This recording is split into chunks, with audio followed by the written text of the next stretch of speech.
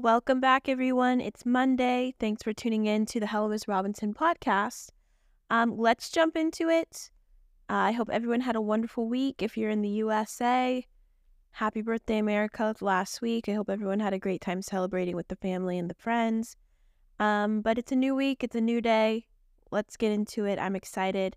Today, I'm going to talk about 3 pillars to build your life according or in alignment to, or having your life built on these 3 pillars.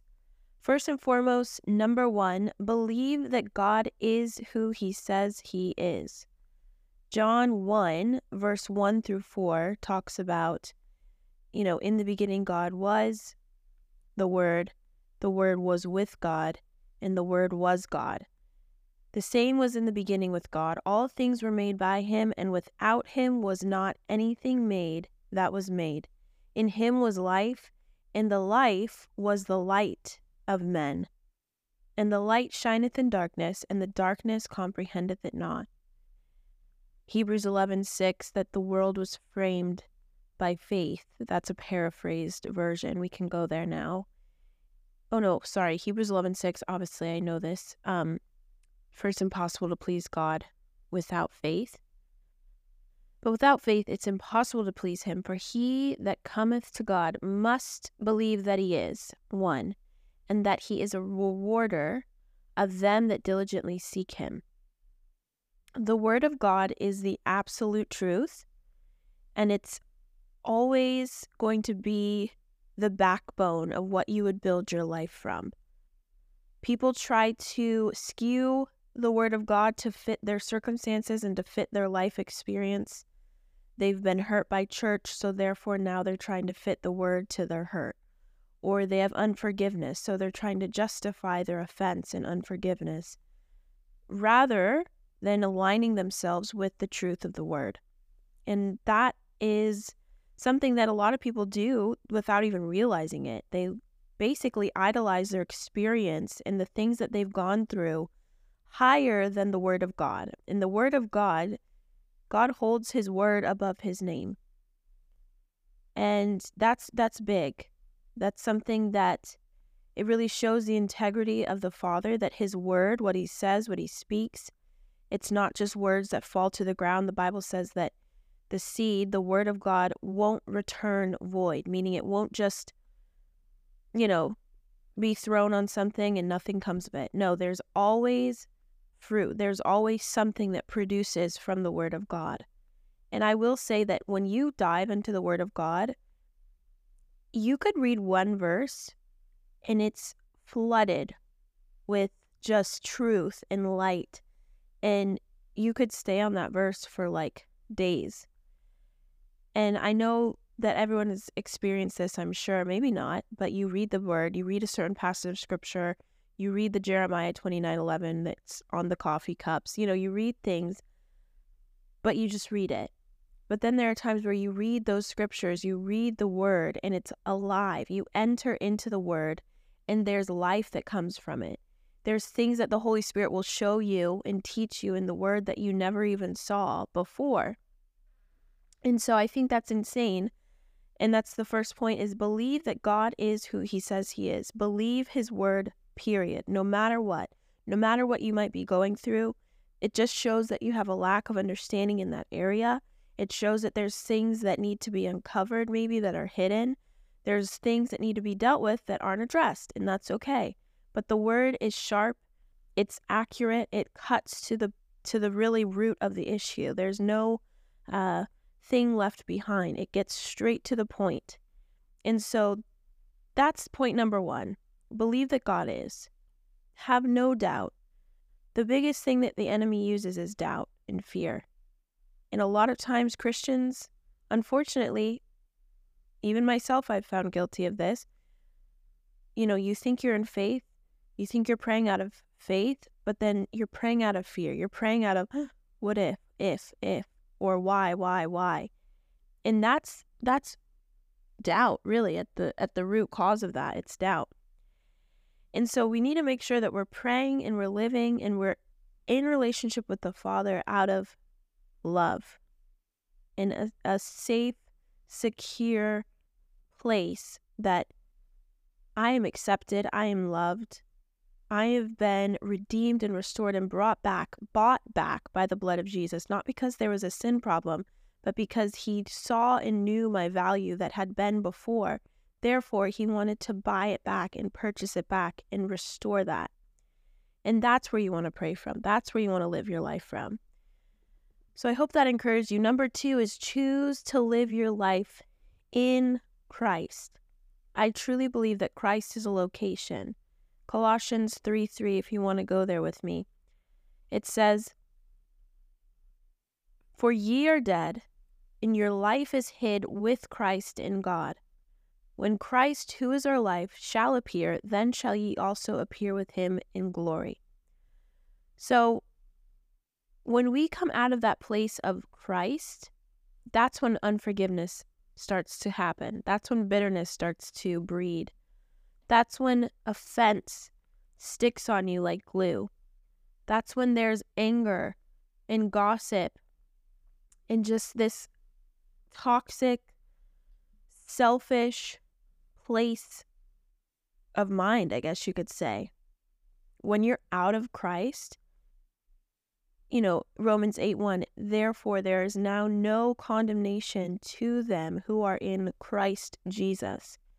So if you're living condemned, if you're living day to day constantly condemned, constantly in shame, constantly in guilt, then you're not living in Christ. When you're in Christ, there's no place for that, because you understand the righteousness that you have in Christ Jesus, which is equity. It's being equal with Jesus in the sense of when God looks at you, he sees Jesus. He doesn't see the shortcomings or the things that you're asking him to root out. He sees you perfect. He sees you matured, a son. He sees you like Jesus.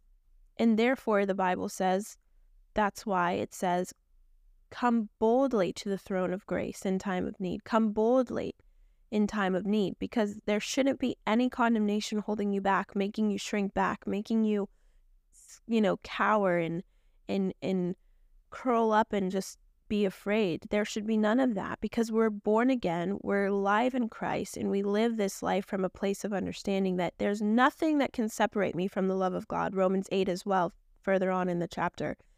Neither life nor death, angels, demons.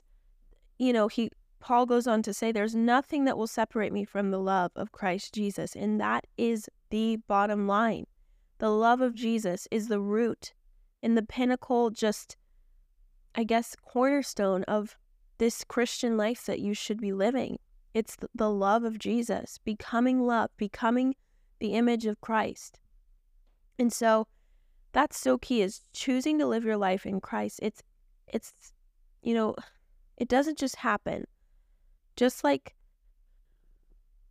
losing weight and becoming healthy. I always use this example because it's a great example. That doesn't just happen. It's not just going to happen.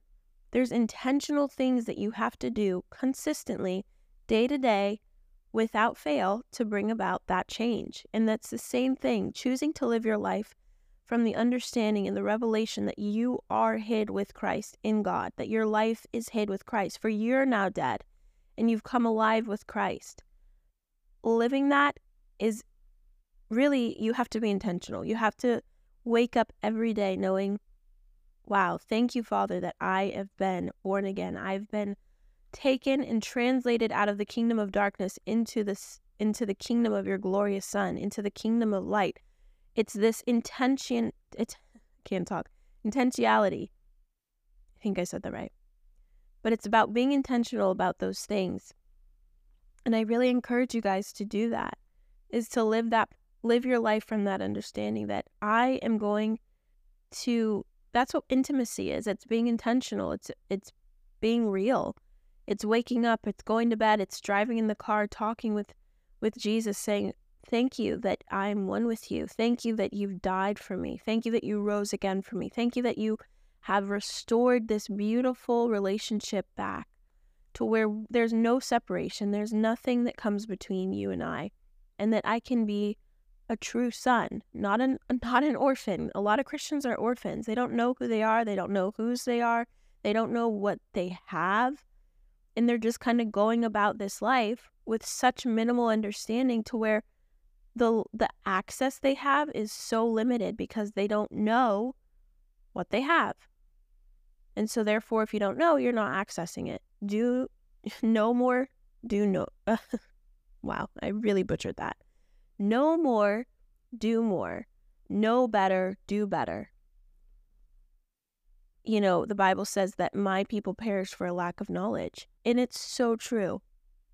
It's the saddest thing when you see a Christian, a born-again believer, in a place where they're only tapping into just a molecule of it. They don't even understand everything that they have, and they're only living from this like surface level. But it's so much deeper than that. So choose to live your life in Christ. That's number 2. Number 1, believe that God is who he says he is. Believe his word. Take him at his word. Number 2, choose to live your life in Christ Jesus. And finally, number 3, know God himself is working in you. Know that God himself is working in you.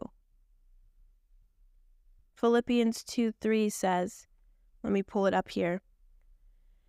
I love the scripture. Let nothing be done through strife or vainglory, but in lowliness of mind, let each esteem each other better than themselves. Okay, sorry guys, wrong scripture. I know what scripture I'm looking for. Give me 2 seconds.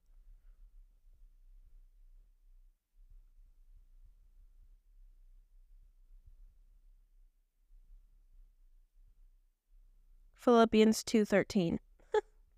One number off. I should know that, guys. For it is God which worketh in you, both to will and to do his good pleasure. For it is God which worketh in you, both to will and to do of his good pleasure.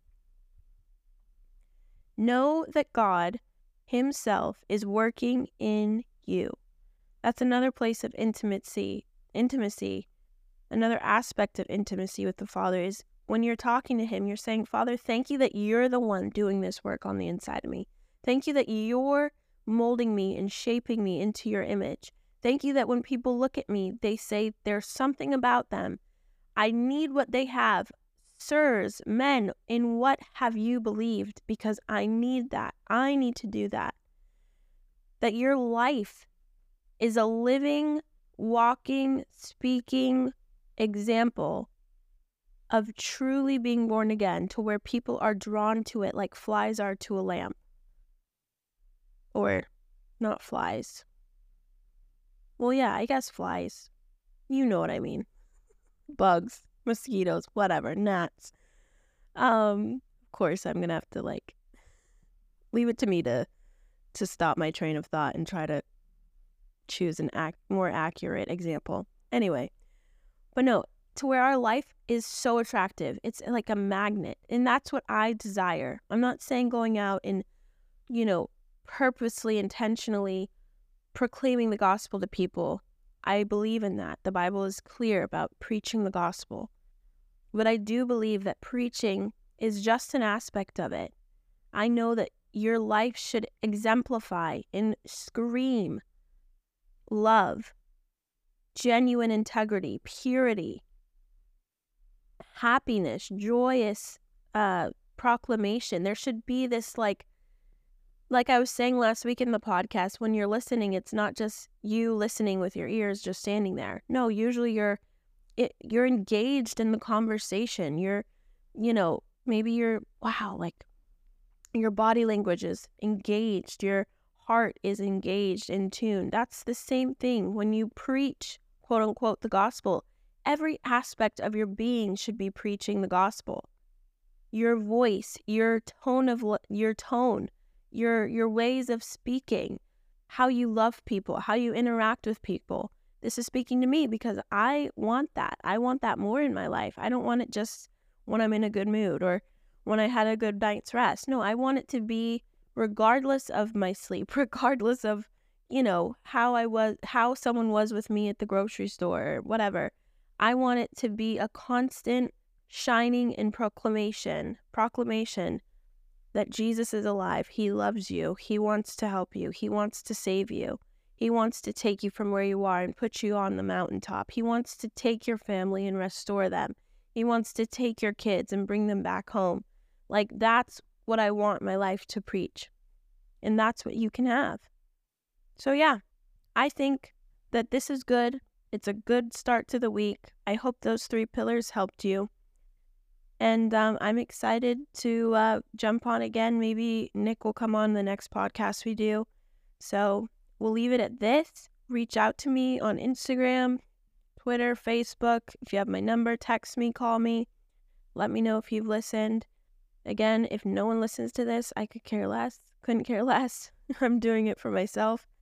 And I know eventually that whoever needs to hear it will hear it. But I love you guys. I hope this encouraged you, and we'll be in touch.